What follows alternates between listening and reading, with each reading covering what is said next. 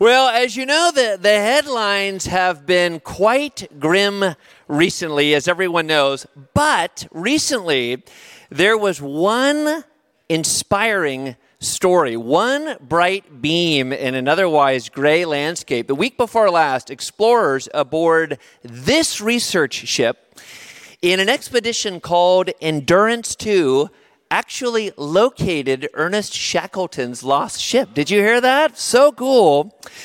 And as you know, Shackleton was a great hero of his day and continues to inspire people right up to the present. And just to remind you of his story for a moment, on an expedition to Antarctica, Shackleton's beloved ship, the Endurance, got strangled in ice and sank, leaving Shackleton and his crew 1,200 miles from any kind of help. But by keeping his cool, not hard considering the conditions, and through exquisite leadership, the more important factor, he managed to get all 28 members of his crew back to safety. And preserving those lives was such an inspiring feat. Well, if not quite up to that level, finding Shackleton's lost ship was also an astonishing feat. It required, get this, venturing into the wild Weddell Sea, one of the stormiest places on the planet, cutting through ice 1 meter thick, and then deploying underwater drones to scan 150 square miles of seafloor 10,000 feet below, and they pulled it off. Absolutely amazing, wildly complex and difficult mission. And in fact, the same group led by maritime archaeologist John Shears, wouldn't you like to have that on your business card? Maritime archaeologist. Anyway, same group tried and failed 3 years before, but this time they did it. They succeeded, and they beamed pictures from the ship around the world when the world needed a lift. This one especially delighted people. If you look closely, you'll see somebody at the bow of the ship, and the headline of the story that went with this picture was, "The new captain of the Endurance wreck is an anemone." And there he is, right there. Now, I love anything to do with Ernest Shackleton. I love anything to do with exploration more broadly. But what particularly pinged my brain when I read this story was a quote by Shears, again, the expedition commander, because it underscores the big idea of this Lenten series that we're in, that we began 2 weeks ago, called Strange Grace from 2 Timothy chapter 2. And in his release statement, Shears said this: "We have made polar history with the discovery of the Endurance," and then get this, "successfully completed the world's most challenging shipwreck search." Now, John Shears has a lot of achievements. In fact, I learned this week that he's already been awarded the Polar Medal from the Queen for outstanding achievements in polar research. But I think it's safe to say that this will prove to be his crowning achievement. And that will, of course, partly be because it was so difficult, because it required so much endurance to pull off. And if locating Shackleton's lost ship had been easy, requiring only meager effort, then of course the emotional payoff would have been similarly meager. But because it was so difficult, pulling people together from all sorts of different avenues in the most arduous conditions, finding the Endurance will certainly become the crown jewel of his life. And for me, that's nautical confirmation of the big idea of the Strange Grace series. Our lives are not made up of the mountains we dodge. They are made up of the mountains we dash up.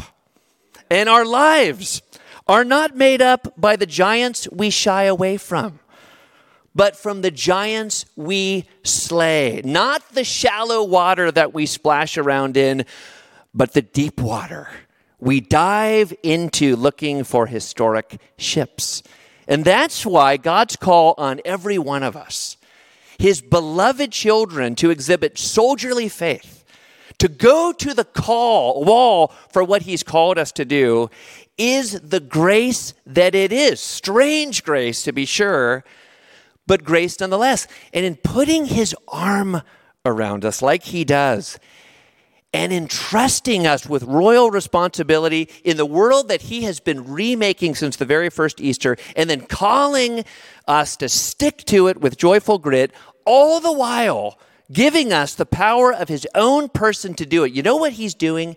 He is giving us an exquisite gift. He's positioning us for our best lives. That's what strange grace is. This morning, we steam ahead in our series. And I said that 2 Timothy chapter 2 is full of shoulder-shaking challenges. This morning's passage is no exception. But again, underneath it is an ocean of opportunity. Let's read it. In fact, let's have Tom Gillis read it.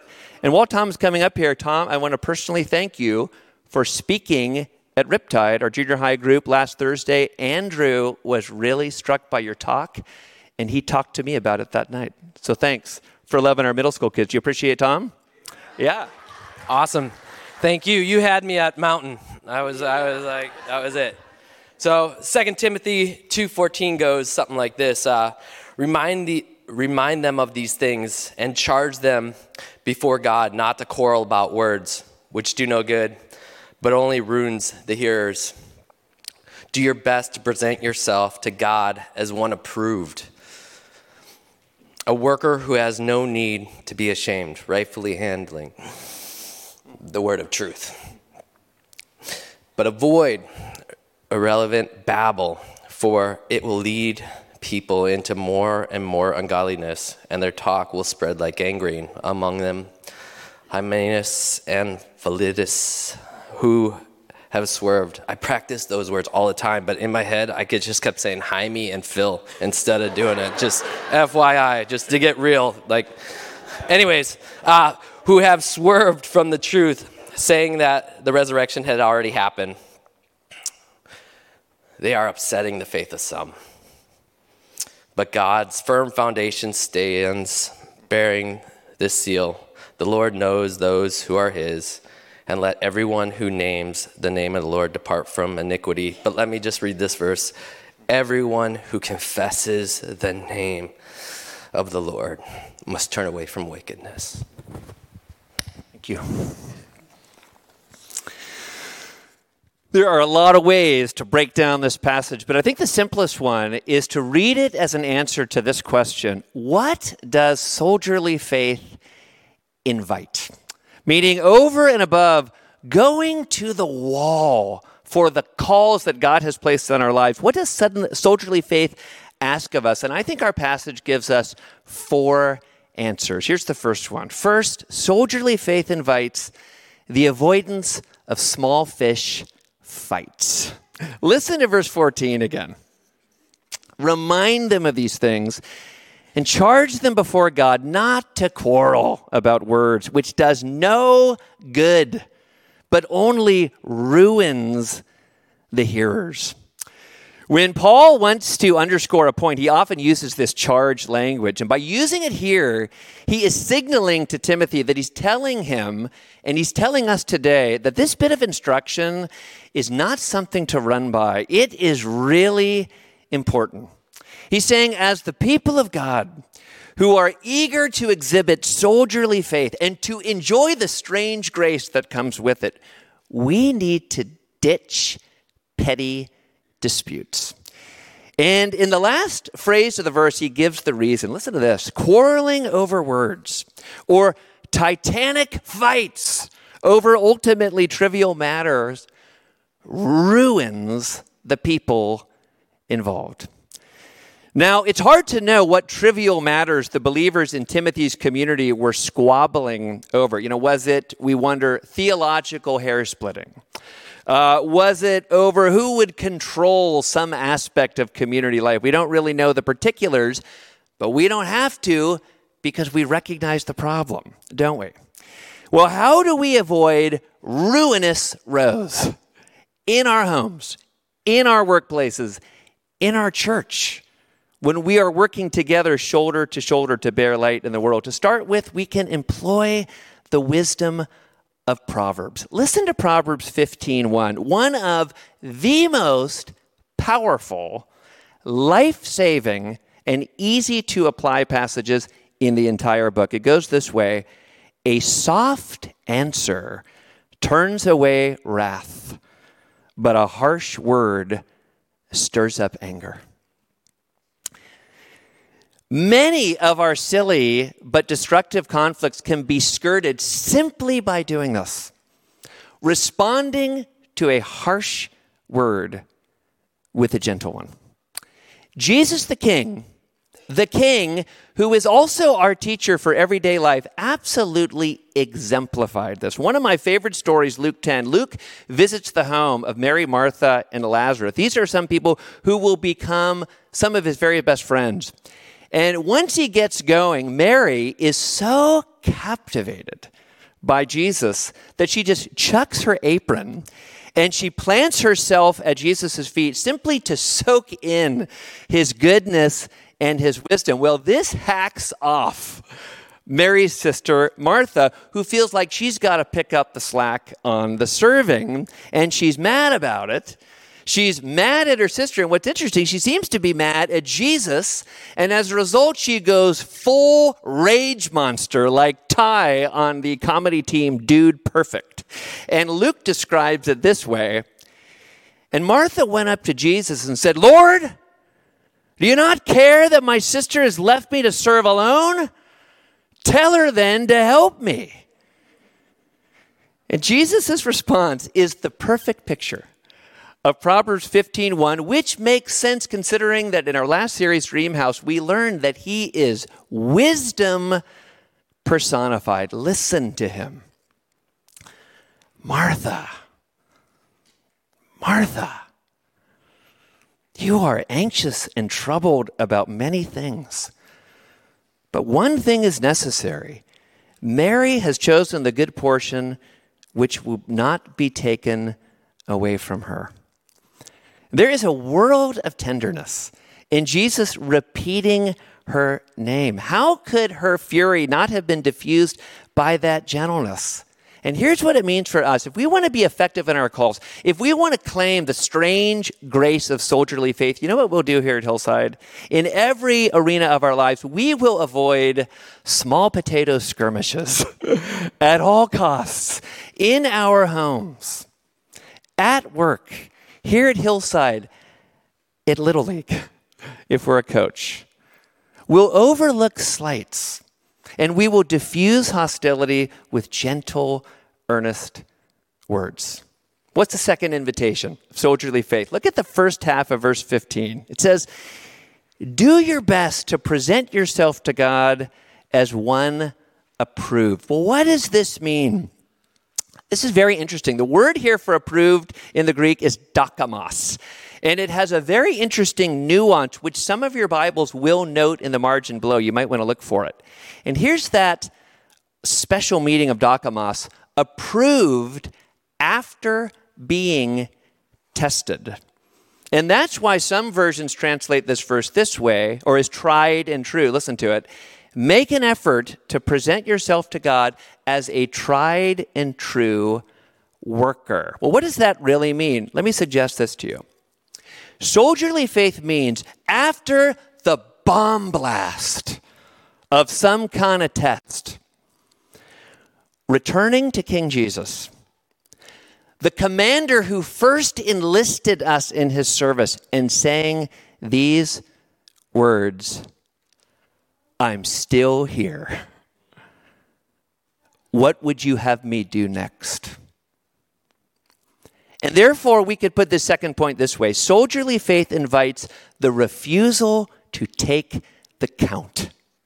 And I think you know what I mean by this. The count to 10 that a boxing ref gives to a woozy contender after he has been dropped and he hits the canvas.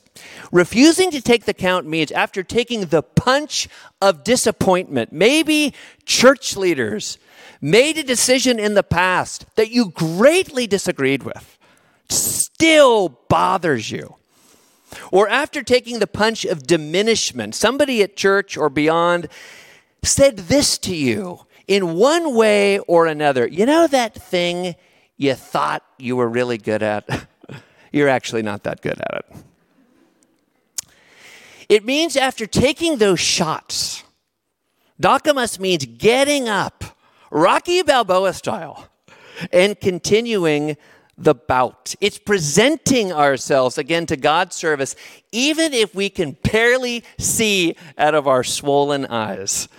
That's what Dokimos means. That's what approved means here in verse 15. You see, God wants us after that huge haymaker that we never saw coming, whether it's cancer or a layoff or something that doesn't go our way in the church, to stand up. And even if we're still punchy and seeing stars, we say to him, Lord, I'm still here.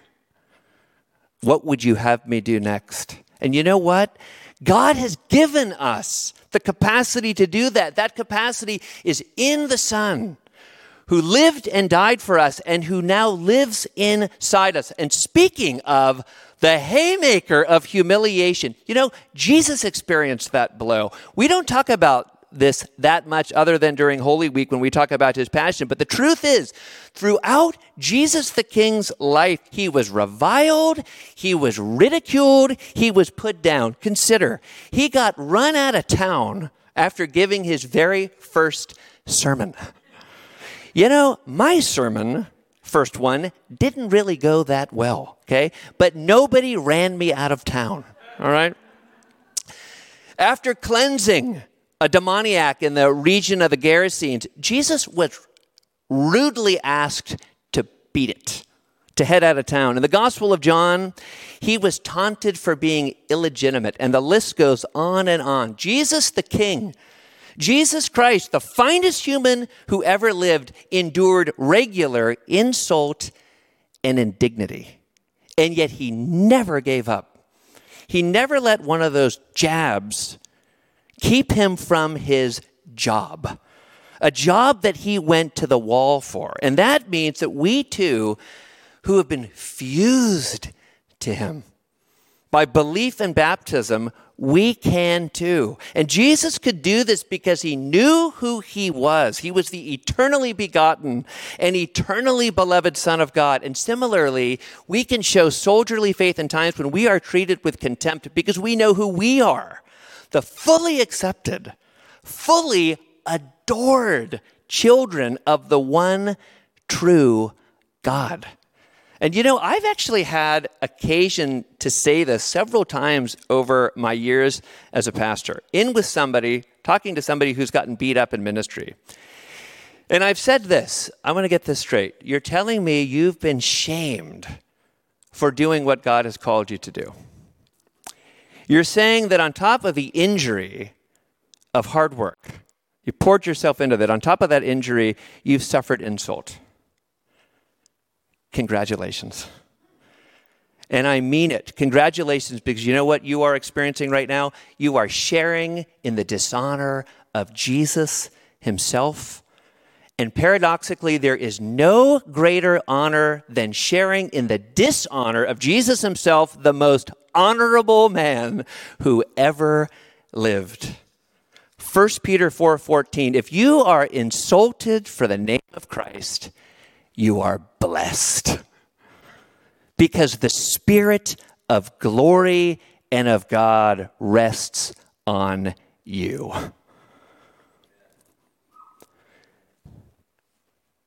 Soldierly faith means refusing to take the count. What else does it mean? Look at verse 15. Do your best to present yourself to God as one approved, a worker who has no need to be ashamed, rightly handling the word of truth. That last phrase is very, very interesting.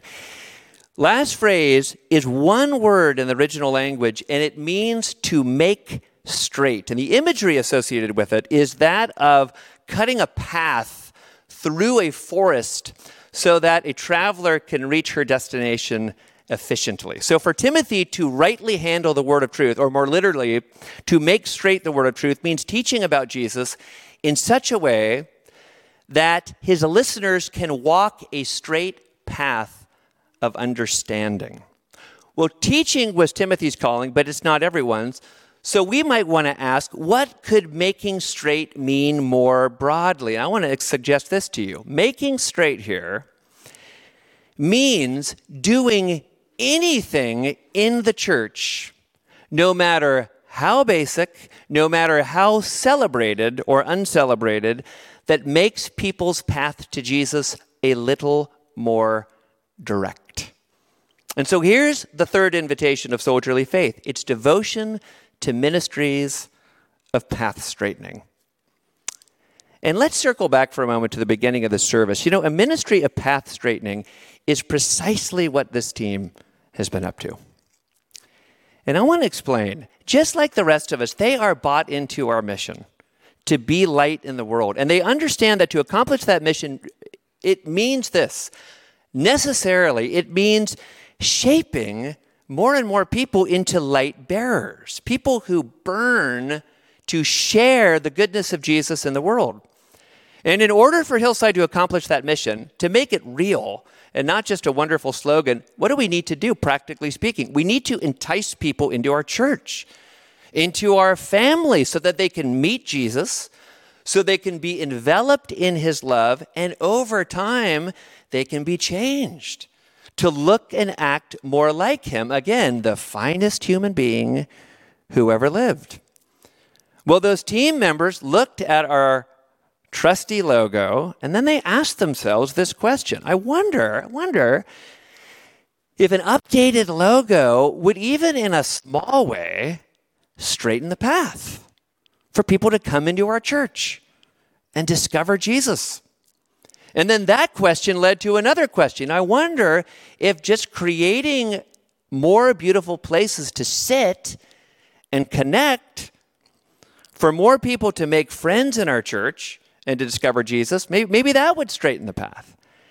You see, this whole branding and beautification project, of which this morning is just phase one, is a perfect example of soldierly faith and path straightening in particular. Well, that might lead the rest of us to ask, what can we do to help straighten the path, to help people into our church and discover Jesus? Or maybe we could put it this way. How can we live the spirit of Shackleton and help spiritually marooned people find the safe harbor of Jesus? You know what I'll say? So many of us are already doing it. Bravo. Listen to this. Some Hillsiders are straightening the path by pulling weeds around the church campus. Do you know that? We have weed pullers. Two of our most distinguished leaders here. They come at these weird times so nobody sees them. I still tend to see them. Pulling weeds to beautify the place. Others are straightening the path by making the sound mix really solid so that people watching from home have a nice blend. That's Patrick right there in the back who does that. Others are straightening the path by giving a warm greeting to people when they walk in the door, so they'll feel valued and noticed, so they might be a little more likely to stay. Others are straightening the path by hosting and providing dinner for our new relaunched young adults group that just met this past Thursday night, led by Jariah Wagner and Tony Collins. A new Hillside team is working to straighten the path into Hillside's many groups. More on that team soon. Some Hillsiders who can't come to church are straightening the path by continuing to pray and continuing to give to Hillside. And if that's you and you're watching right now, I want to say to you, thank you for your path straightening ministry in remote form. Thank you. Soldierly faith invites devotion to the ministry of path straightening. Let me give you one more invitation, and it's this, and I think it's my favorite. Deep breath confidence that the Jesus Foundation will never falter. Listen to verse 19. It says, "But God's firm foundation stands, bearing this seal, the Lord knows those who are his, and let everyone who names the name of the Lord depart from iniquity." And in these verses, Paul does something really surprising, not obvious with just a cursory read.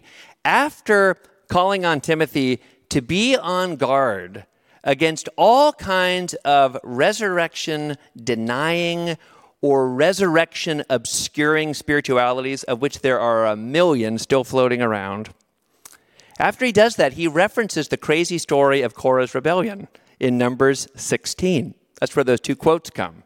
And that story very simply goes this way. A group of rebel rousers, we could understand them as early Israelite equivalents of Hymenaeus and Philetus in our passage. They go to Moses, and they just object to God's plan for worship. You see, God has set up a gracious mechanism for his people to experience his holy presence. And that system involves the priests handling the sacrifices and the Levites handling various auxiliary tasks. Well, Korah and his friends don't like it.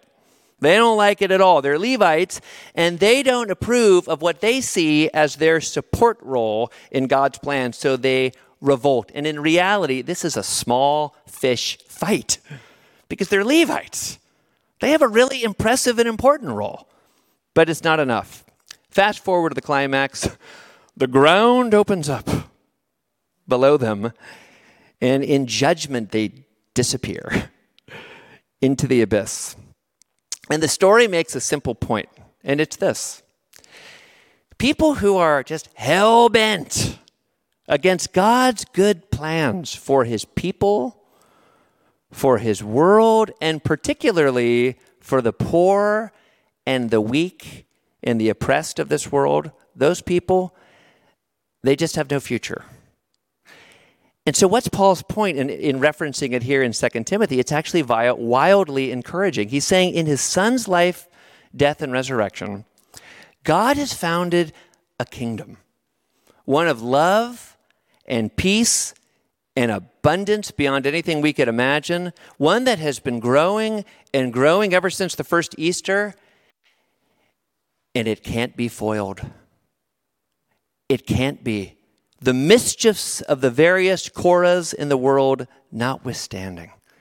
And so we who belong to him, we who understand ourselves to be his beloved and adored children, his beloved servants, his co-workers, we can be so calm. We can take deep breath confidence, as verse 19 says, that God's firm foundation never going to falter. And we can carry through with what God has called us to do, absolutely certain our effort is not wasted, our work is not futile, our hope is not in vain. 4 invitations of soldierly faith. I don't want you to remember them all. I want you to just remember one. One that you can carry around in your pocket this week. So let's close our eyes and let's land with another short prayer practice that's been our Lenten series tradition. Let's close your eyes. Review these 4 invitations. And as I do, here's what I would like for you to do. I want you to be sensitive to the Holy Spirit, who is inside you if you know Jesus and among us all. And as I read these, I want you to be attentive to God's Spirit. What might he be saying to you? And is there one of these things where he's saying, that's the one, dear child. That's the one I want you to zero in this week. That's the one I want you to pocket. All right? The first invitation, the avoidance of fights over small fish stuff. And let's ask ourselves, can we be contentious, surly, just short with others? I know I can be. And might the Spirit be inviting us to make Jesus' peaceable way, his gentle word way in response to harshness? Maybe the Spirit is saying that's what I want you to make your way.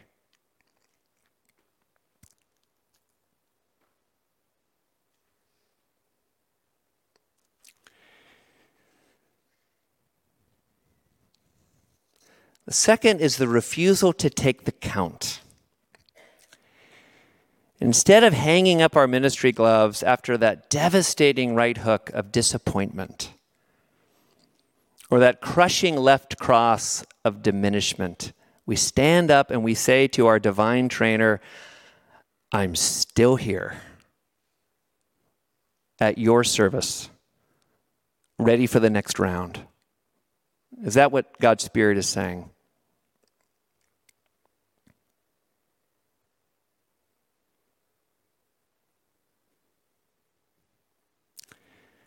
Third, devotion to ministries that straighten the path for new people.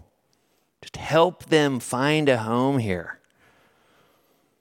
Is that the Spirit's invitation?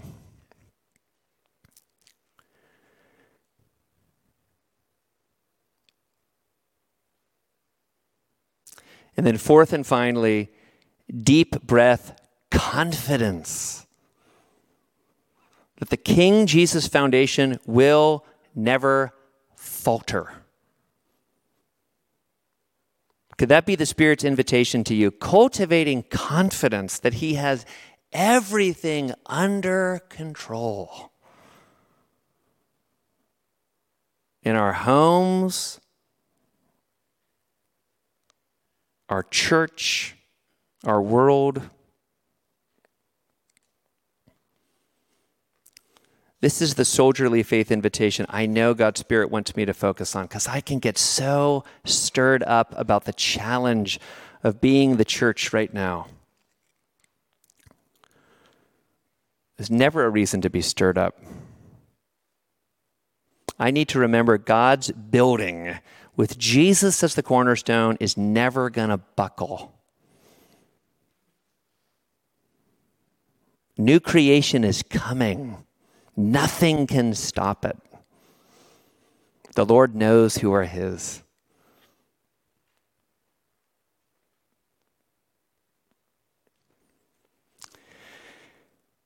Dear Father, what a deep thrill to know that the firm foundation of your Son's kingdom stands. And it means that we today can give you our full selves in love, relationship, soldierly service this Lenten season and beyond. And Father, right now, as your children, as your agents, as your ambassadors, ready for a new week of service, we thank you for everything that will happen in the week ahead. The joyful events, as well as those that we won't perceive as joyful in the moment, but which we now understand will be golden opportunities for dokimos, showing ourselves, because of the power you provide, to be your tried and true workers, as well as your beloved sons and daughters, named to the greatest of all inheritances. We pray this in Christ's name. Amen.